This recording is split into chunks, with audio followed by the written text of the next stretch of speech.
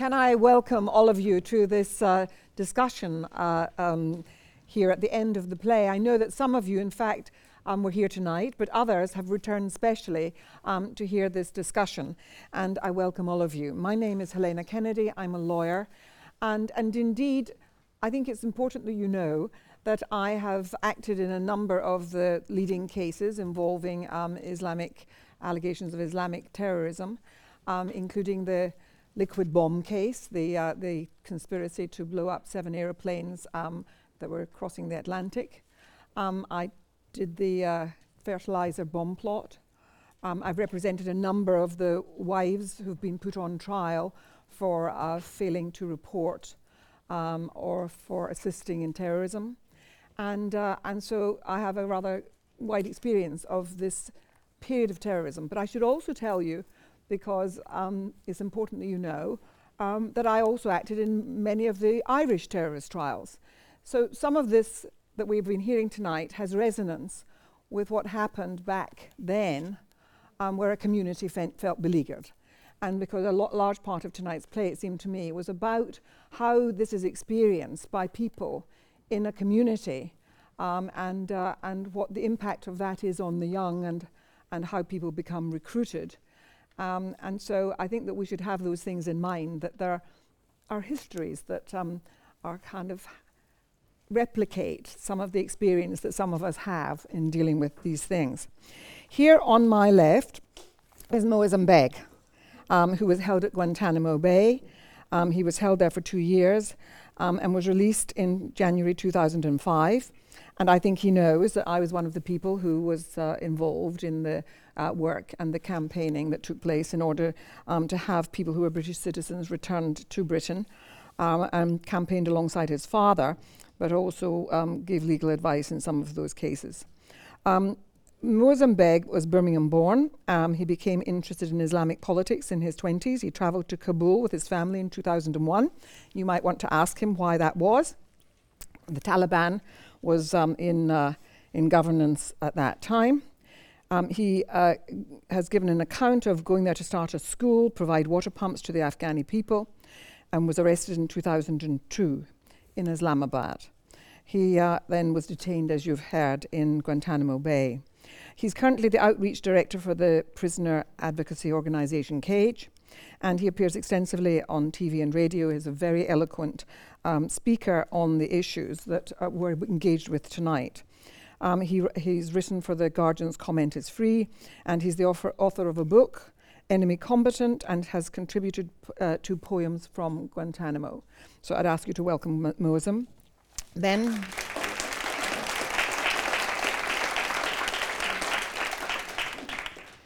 Dr. Shiraz Maher, and you saw both of them in the play.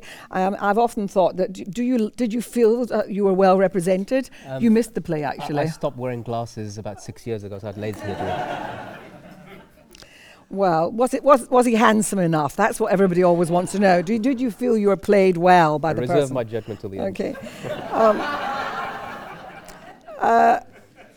Shiraz Maher will ask the same questions of you. Did you feel you were well represented in the play? Very well represented, good. Yes. It's uncanny. In fact, it's true. He does look rather like you. It's a wig. It's a really good wig. He's it's bald, a very good wig. He's up there. I have to say I spotted that it was a wig, but, Anyway, I'm a wig spotter. But Shiraz, we heard your story about the business of being involved with Hizb ut-Tahrir and so on. But you're now a member of staff within the Department of War Studies at King's College London, which is a very famous department. You're a senior research fellow in its International Centre for the Study of Radicalisation, and you are leading the research on the Syrian and Iraqi conflicts and the recruitment and so on that's been taking place in Britain, and researching the development of Salafi jihadi politics.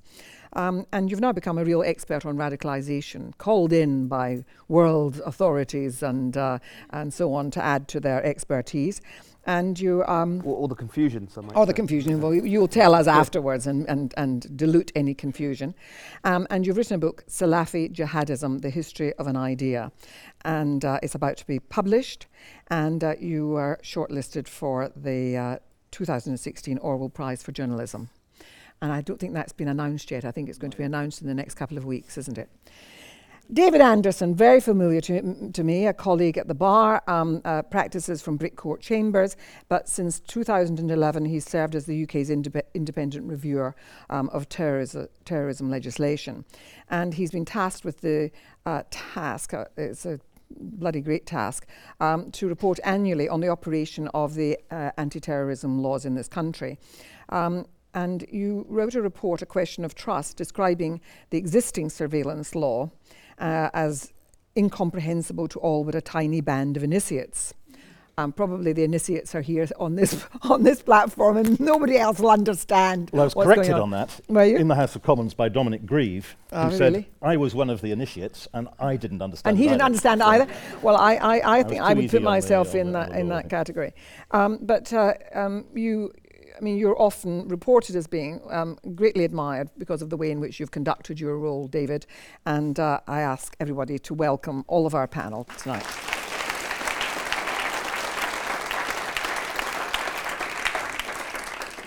Now, David, I'm going to ask you first. What did you think? Did it accurately reflect your experiences of going to communities, speaking with people, of dealing with the whole business of terrorism and who is recruited and so forth? Did it seem to you to be a good representation? The play was like a day at work for me. I have this incredible job, which means talking to as many people as I can about how these laws operate. So I do talk to Helen Bull and her police. I talk to spies. I talk to judges. And I also, particularly in the last few months, I've been touring the country going to talk to groups of Muslims. I think it faithfully reflected the concerns that all the players have. I mean, one of the things that I think that I found most moving was listening to the mothers of young people who became involved. It seemed to me to be the guts of the play in many ways, the pain of that and the pain of loss and the pain of distance and of self-questioning about your own role in parenting and so on. Again, I'm going to ask you, did you feel, have you heard families talk about their experience of losing a child and going off to take part in Syria? Yes, I have, and I've also, and the same I know is true of all of you on the panel. I've met quite a number of men who've gone over there themselves. I tend to see them in unhappy circumstances for them when they're in the police cell on their way back. And all I would say is that you have to forget your stereotypes. People go there for all kinds of reasons and have gone there for all kinds of reasons. And they have all kinds of preoccupations.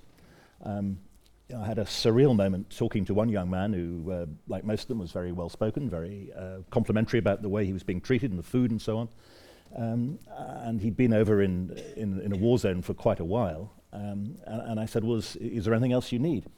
And he said, well, you didn't happen to see the England game last night, did you?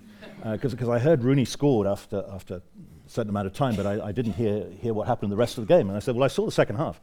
So there I was talking through this football game to a man who just spent 3 months in Syria. And although he was a suspected jihadi, he was also a mad keen England fan. Now, you know the criminal courts, Helena, so nothing surprises you. No. But it just shows you have to leave your preconceptions at the door. And to some extent, one of the things that kept being repeated in the play was the idea that for most of the people who are going, it's a sense of alienation, a sense of lack of identity, and that sense of looking for meaning. I would add another thing into it, that particularly for young men, there's a thing about sort of hyper-masculinity, heroic masculinity, the thing that you see in all the movies and everything, and it doesn't matter, we're not talking about jihadism here, we're just talking about the fact that if you're in your teens or in your 20s, the idea of taking part in something that feels that it speaks to you as a man performing in some kind of way, that for men and for some of the young men that I've acted for, there's been that sense. Yeah, I mean, again, people are different. There's a very good book published earlier this year by a man called Peter Nessa in Norway about European jihadis. I hope Shiraz thinks it's good too. He divides them into 4 rough types, and he'll take the typical cell, and he'll say there's an entrepreneur, first of all. Now, that person may well be ideologically motivated, may well be religiously motivated, and may well be the person who's the sort of the mainspring of the team. He will often have a sidekick. someone who maybe have some particular technical skill, someone who's maybe particularly angry about something, whether it's foreign policy or it's discrimination or something like that. But then there are other people as well who are actually more numerous, and he calls them the misfits and the drifters. And the misfits may have been people who perhaps were ordinary, decent criminals, as we say at the bar. They've been in prison, maybe they've been radicalized in prison. The drifters, very much in it for the personal relationships. They couldn't care less about the ideology. In other circumstances, they'd have fallen in with other people and they'd have been doing something completely different. So again, you can't generalize. You can't look at a standard route into one of these terrorist cells. People come at it from lots of different directions. Ideology is part of it for some of them, but certainly not the whole story. Yeah, I would agree with that. I mean, I acted for a young man for whom it was not ideological. It was about the receiving this sort of recognition of a peer group and being part of the gang, and not really being very interested in the ideology at all. I wanted to ask you, Shiraz, about this. I mean, as we've said, you've become something of an expert writing on this, and your ideas are sought by people who are bemused and perplexed and don't understand it. So now you've got the authority that comes with having researched for some time. What is your feeling about this business that we've been describing, of the different kinds of people who participate in this, and that they don't all conform to one stereotype? Well, I think that's absolutely correct. I fully endorse what David was saying, in that there are multiple reasons why people have chosen to go to Syria, multiple reasons why people have become involved in lots of different things. I thought it was very good that you touched on masculinity. That's an issue that doesn't get talked about enough, but clearly there is a huge number of people for whom going to Syria represents this kind of sort of hyper-masculinity and a sense of purpose. And there was a very interesting video. It came out in the earlier phases of the conflict, when the videos weren't as professional as the ones we saw here that ISIS now produces, but it's a group of West London men who have gone out, who call themselves Rayat Tawheed, the flag of Tawheed. And you actually see in one of these videos, it's just sort of shot on a mobile phone and uploaded to YouTube, where he's saying, you think you're gangsters. He's talking to his old comrades and friends back in West London. He's saying, you think you're gangsters, but we're the real gangsters. We've got guns. And he's shooting in the air. And there's another clip of an individual from West London, from the sort of West London cluster of British Arab men who had gone out there, where he shoots this gun in the air and then turns around to the camera with the kind of swagger and posture that you would expect to see in a Tupac video or something like that. And the guy off camera who's filming it says, say Allahu Akbar. And he says, oh yeah, Allahu Akbar. As if this is the afterthought to the machismo of what he's out there doing. So I think that is a very important thing. I think ultimately, and what the play I think really teases out, which is very important, is when you boil all of this down, you can never have one reductive thing and say, well, people who have this one experience or whatever, this is why they become radicalized, or this is why they go to do this. There's clearly so many things at play. But the issue of identity does seem to underride a lot of this. It does seem to be very pervasive at some level for everyone, whether that's a sense of belonging or a desire to be connected to something, whether it's to have a sense of purpose and meaning, whatever it is. I think identity, if you do want to start to say there's one underlying significant thing that we need to look at, it is that. And I'll just stop on this point, which is, I think, as someone who's Muslim, who's clearly grappled with this issue, yes, the media and society can fuel this, and that is one side of it, but we ourselves as well, within our own internal dialogue within the Muslim community, we talk a lot about our rights, but we're not talking enough about our responsibilities too. And we need to give ourselves that space as well to tie ourselves back into the state, because you've seen it in the last few days in particular, this idea of he's an Uncle Tom, or he's a coconut, he's brown on the outside, he's white on the inside. Or they say these guys, they're chocolate Muslims, they melt when the heat is on. Right? So that side of the debate as well within our community needs to come from both sides. Yes, Britain, the tabloids, right, need to calm down. Yeah. But we also need to calm down, and we need to have this debate on all sides of the spectrum. Moism, what did you think of the play? Particularly the women and their stories resonated a lot. I think they did with everybody. I think I couldn't tell whether the tears of the actress were real or not, but in my heart they were real. It touches on a bigger subject, and that is that ISIS, this isn't just a story about Britain by any means. The largest numbers of people that join ISIS are from Saudi Arabia, from Tunisia, from Jordan, and from the Arab world. And some of our analysis are only idiosyncratic to Britain and to British issues. For example, this is like grooming is one of the analyses made. But that's not how the Arab world looks at it. They don't see it as they see it as a series of conflicts that has drawn in people because of the various fault lines that exist. But one thing that perhaps people don't know about me is that I was in Syria in 2012, 2013. I spent some time there, and when I returned, I was arrested and prosecuted, put in Belmarsh High Security Prison as a terrorism category A prisoner for going to Syria at a time when Britain was supporting the Free Syrian Army. My connection wasn't with ISIS because ISIS didn't exist. I met people who later I learnt went on to join ISIS, and I learnt very early on how dangerous they could be. And I know this from personal experience. They executed people. I knew people that I lived with, people I stayed with, not just in Syria, but also even in Libya, where they are also rising. And one of the things I thought of was the story of young men that you must have dealt with to some degree who've returned and been prosecuted. And it resonates with some of the things that have been said here, that there is a vast spectrum of the sorts of people that have gone over. In the case of one person that I was held with in Belmarsh, the judge asked him, in order that he might present one of these defendants, they could present his own argument. Did you go to Syria to help defend the people? And this was an ISIS case, and he responded by saying, no, I didn't. Whereas in the case of other people, they said, we went over to join groups that were fighting against the Assad regime. When ISIS came along, we didn't like what they were doing, so we decided to leave. When they came back, they were arrested, prosecuted, and each of those individuals was given 13 years. And both were young men from Birmingham, 18 and 19 years old. They were not ideologically pushed or motivated. The proof for that was that both of them had bought 2 books, Islam for Dummies and Arabic for Dummies. And I thought that was just a slur in the Daily Mail. So I asked them, was this a slur? And they said, no, it's not, it's true. So it shows to you the kinds of people that have gone, but more importantly, if that's what they're going to get for coming back because they didn't want to be part of ISIS, imagine 13 years for that.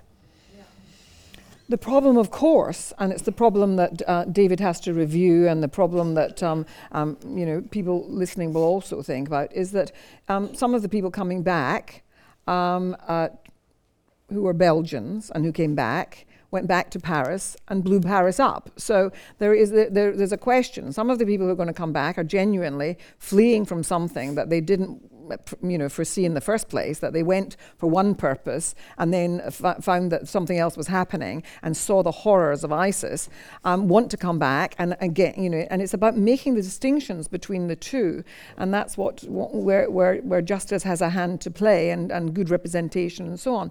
But there will be people, the fear is, and people, in this audience will feel it too, there will be the fear that people are going to come back and actually have a mission. As indeed happened with, you heard the mother in the play, whose son, where there were, her son was one of the people who was a bomber in Paris, and I completely agree with that. So it is a problem. It's definitely a problem, and in my view, one of the ways in which this could be tackled is let these people feel vested in the interests of this country. Let them feel like they're part of this country and not alienated from it. So if they go off to a war zone, as people have gone off numerous times in the past, as I did to Bosnia, as many people did to Afghanistan and so forth, they may be connected to a conflict abroad. They may, through their youth or for whatever reason they went, come back and think that my problem, my issue was never to do with the United Kingdom. This is my country. This is where I was born and raised, my family, my school, and everything here that is connected to me is something that's part of my own identity. But when they're made to feel like they don't belong, That's where the danger lies. Moism, we're not going to rehearse your whole history and your whole story, Sure. but you went off to Afghanistan at a time when the Taliban were running it. Sure. I mean, most of us would find that very hard to understand why anybody of right mind or decent values would want to go off to a place where which was being run by the Taliban and which was doing such horrific things, for example, to women. I feel it particularly, and I'm sure women in the audience feel it.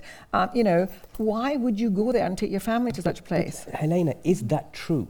Is it really true? Because the street that I lived on, there were white, Western, non-Muslims living from NGOs, and they'd been living there far longer than I had. So my question is... Well, I know that women surgeons who drove their own cars ended up being stoned to death. In some cases that happened, but the truth is that there were numerous people from different parts of the world that had come that were not Muslims who didn't end up in Guantanamo. And so you see, you have to ask this question, what's odd about a Muslim going to a Muslim country to help build wells or to build schools where I originate from Pakistan, Afghanistan's right next door. What's the difficulty? A lot of Afghans... Your father found it hard to understand. No, well, perhaps. but you see, is that then the response is, as a result of that, we're going to torture him, we're going to imprison him, we're going to abuse him, we're going to take him away from his family and demonize him. Yeah, and everyone, I mean, that was why your release from Guantanamo was so important. But one of the things that people want to hear from you is very kind of loud abhorrence at, for example, the genocide of the Yazidi. The genocide of Christians in that part of the world at the hands of ISIS by young men that are not any different. Like I said, I'm the only person in this room that's been to Syria and seen what happened. So I've been speaking out about ISIS again and again and again and again, but it doesn't seem to be enough. And that's part of the problem of the play today, is that no matter what you do, no matter how much of it you do, you're still going to be labelled in one way or the other because of how you're perceived. And that's a problem in society. That's one of the reasons why a lot of our youth are getting up and saying, no matter what we do, we don't fit in. Bend over as much as you can, they simply will not get it. And I just want to understand about, one of the things that came up was this business about how you deal with young people, and it's a question I'm going to take to everybody. How do you deal with the horror of those mothers who say, why did this happen to our children? How do you stop that happening? What's the answer to that? Now, you will talk about geopolitics and the fact that, of course, many of the people who are going are from Libya, are from parts of the world where, where they will look to what the West has done in those parts of the world, and we can talk about a different foreign policy. But let's deal with young people here. How would you stop people being seduced into participating with ISIS? Well, first of all, I do what I do in my house, and I tell my children. I have teenagers. I have 4 teenagers, so every one of them is a potential recruit. So I have to tell them again and again what's the reality of these people. I have to tell them that you've got a future in this country. I have to tell them. I have to force them to believe in this climate now that you have a vested interest in the future here. And the alternative is that if you get seduced by the messages of these people, your life, not only just your life, the life of your family and your community and everybody else is going to be significantly damaged. But again, I return to that question, how do I do that against a tidal wave, the likes of which this country's never seen before? Baroness Warsi of the Conservative Party said you can sit around the dinner table, talk about EastEnders, Coronation Street and Muslims. It's past the dinner table test. Yeah, well, I mean, and you would have heard Irish folk saying things that were quite similar back in that period when the Irish Troubles were taking place, where Irish folk felt that was how they were being received too. Absolutely. I mean, it might not have been quite as potent as this now, but it was pretty nasty stuff. I just want to ask you one thing. I used the word genocide. Would you agree with it?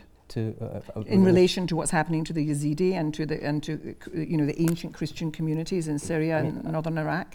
I don't know about the numbers and how they determine these words, but what I can say this is that it's simple. The Yazidis have lived there in that region for thousands of years, even before Islam. Before the best of Islamic religions. generations, the first Islamic generations came and went. They never harmed them. That's right. So who the hell are ISIS to come along and do this? I wanted to ask you, what would your recipe be for trying to deal with this sort of onslaught that we've had described by Moism, this general feeling that people feel that they're under assault, and this alienation that you're therefore creating in young people of Muslim background? Well, there's two things to bear in mind in relation to that question. Yes, there is an assault. Mm-hmm. And young Muslims, I look at it, and it was one of the words that was said in the play, like, if I were 20 years old today, would I have been attracted to ISIS? I think actually as a young person growing up today, it's very hard not to feel radicalized by what you see going on around you. And there is this sense, as you mentioned before, that different communities have felt persecuted at different times. It's as it were, our turn right now. The Muslims community in this country, and more broadly in the West and in Europe, is going through this this kind of thing. I mean, it's staggering. 15 years on from 9/11, the way Trump is using this to push his electoral chances. So there is a bit of this going on. But let's turn it around as well. As the one of the mothers from Molenbeek said, she said, "Oh, I work in HR. They say quite openly, we would never hire a Muslim. We would never hire someone who's Moroccan. If you go to France and you speak to French Muslims, they look at me. And I've spent a lot of time now in Belgium, in France, in the Netherlands, in Germany. They say, you've got it great. British Muslims have it great." Sure. And so flip that around and ask yourself, as we're sitting here now, the polls are closing, and a Muslim is about to become the mayor of this city if the polls are broadly correct. But not for want of being called an extremist. No, so I agree. I agree.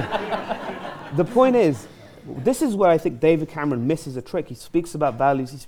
He should come out and say, Britain is the best place to be in the West, living, as far as I'm concerned, to be a Muslim. You see Muslims here represented at the highest levels of practically every profession. We're represented in the arts, in the media, in sort of these places you don't traditionally expect to see Muslims, and yet there they are. So there is this tremendous opportunity, and it really dawned on me when, I'll explain the background because not everyone sort of naturally obsessively follows events in Syria, but there was a family, the Manan family. There's 19 people from the same family, 3 generations, the grandparents, their children, the grandchildren, collectively went off and joined Islamic State, and they issued a press release, they issued a statement about why they'd gone. And it was quite a bold release from them. But there was an amazing line in there that really leapt out at me. It said, despite his best attempts, David Cameron and Britain could not wash away our Islam.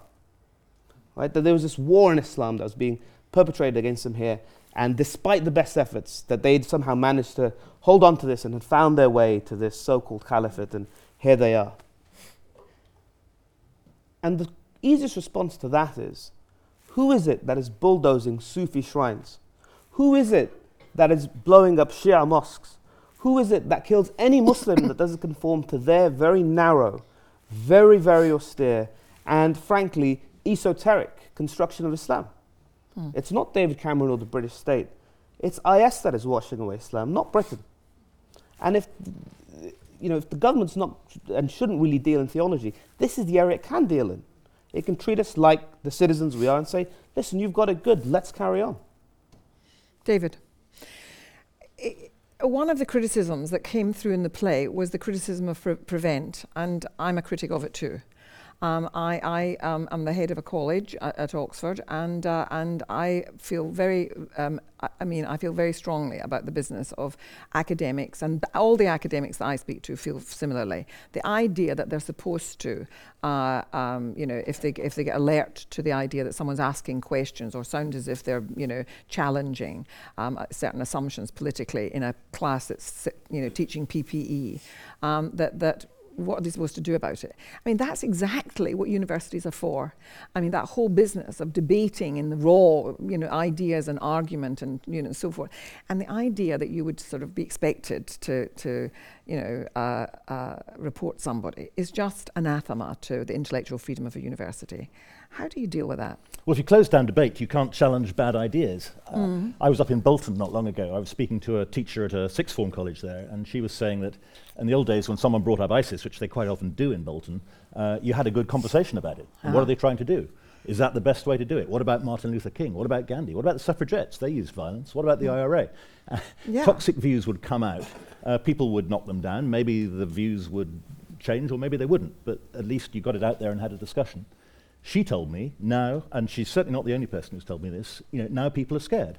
They're And the scared students in the play talk about, Yes. I'm worried about even sort of looking up stuff for a debate or taking part in a Yes, discussion. and what you also hear even from parents of school-aged children is that they are careful if something comes up on the news and the child asks a question about it, bit careful whether you answer it, how you answer it, because if the child goes into school the next day and said, Daddy was telling me about terrorism, is some trigger-happy person. Yeah. Now, having said all that, I'm also a critic, and I think we heard yesterday that the government appears to want to go ahead with its extremism bill, which in a way is the next stage, and I don't view that with, I'm afraid, any relish at all. No.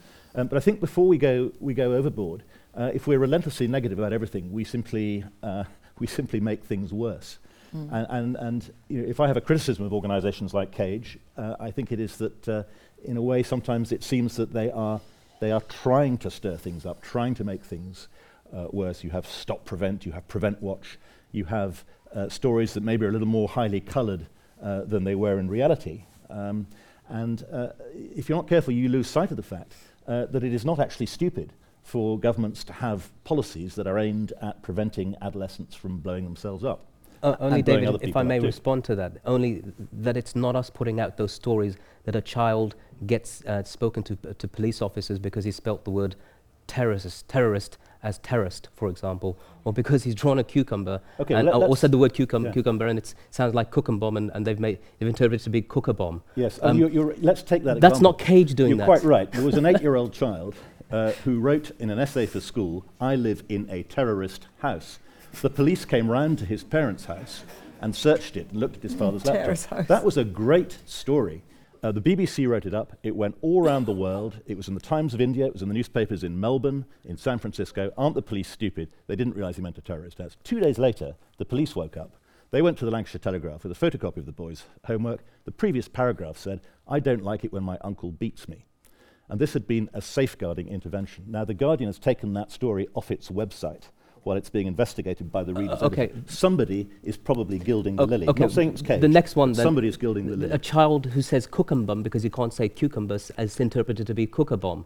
That's another one. Then there's somebody who studies terrorism at Staffordshire University. He's actually a student for his master's degree. He goes to go and read the book that's part of his course on terrorism.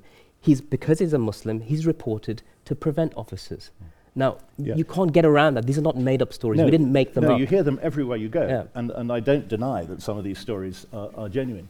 But at the end of the day, is it or is it not a good idea to have a policy that aims to prevent people from being drawn into terrorism? Now, I'm not saying they got it right. I think there is a good argument for saying that being attracted by the Islamic State when you're 14 is actually not very different from getting into a gang or getting into substance misuse or sexual exploitation, and there are differences, there are also similarities. And part of the problem with Prevent, I think, is the perception that it is securitized. And you saw Helen Ball, who's the top counter-terrorism police officer in this country, expressing the views she always expresses to me, which is, I wish people keep the police out of this.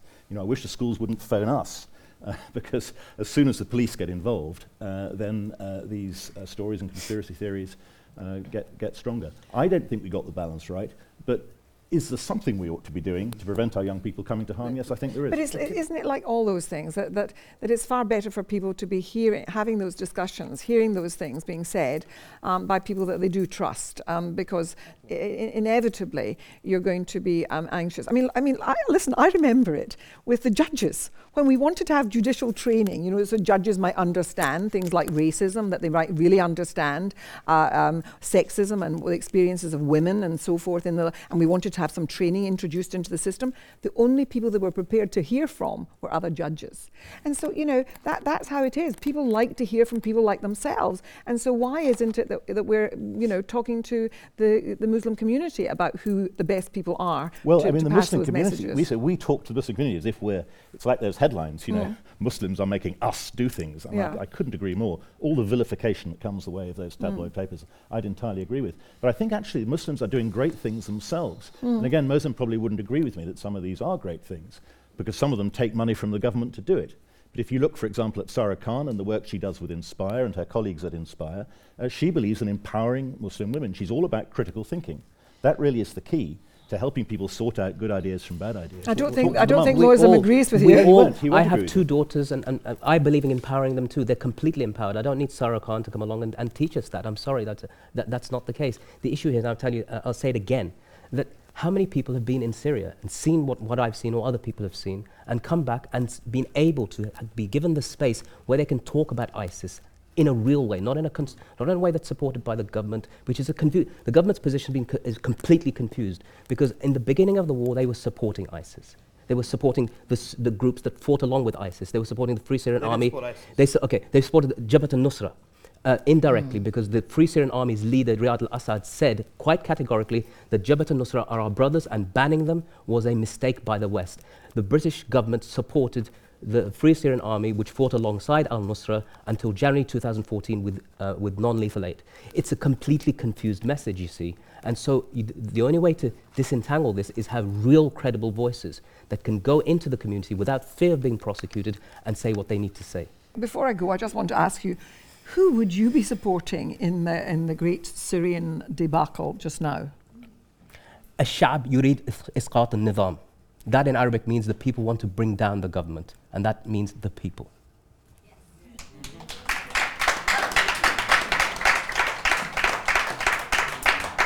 But the people are speaking with many voices. They are indeed. That's because there's many people. Right. I'm reaching my closing hour, and I have to do this very deliberately because Moazzam's got to get the last train back to Birmingham, the last train. So, and so I want to just say it was really very stimulating hearing from this very interesting panel, and I want you to all join me in saying thank you to them in the usual way. Thank you.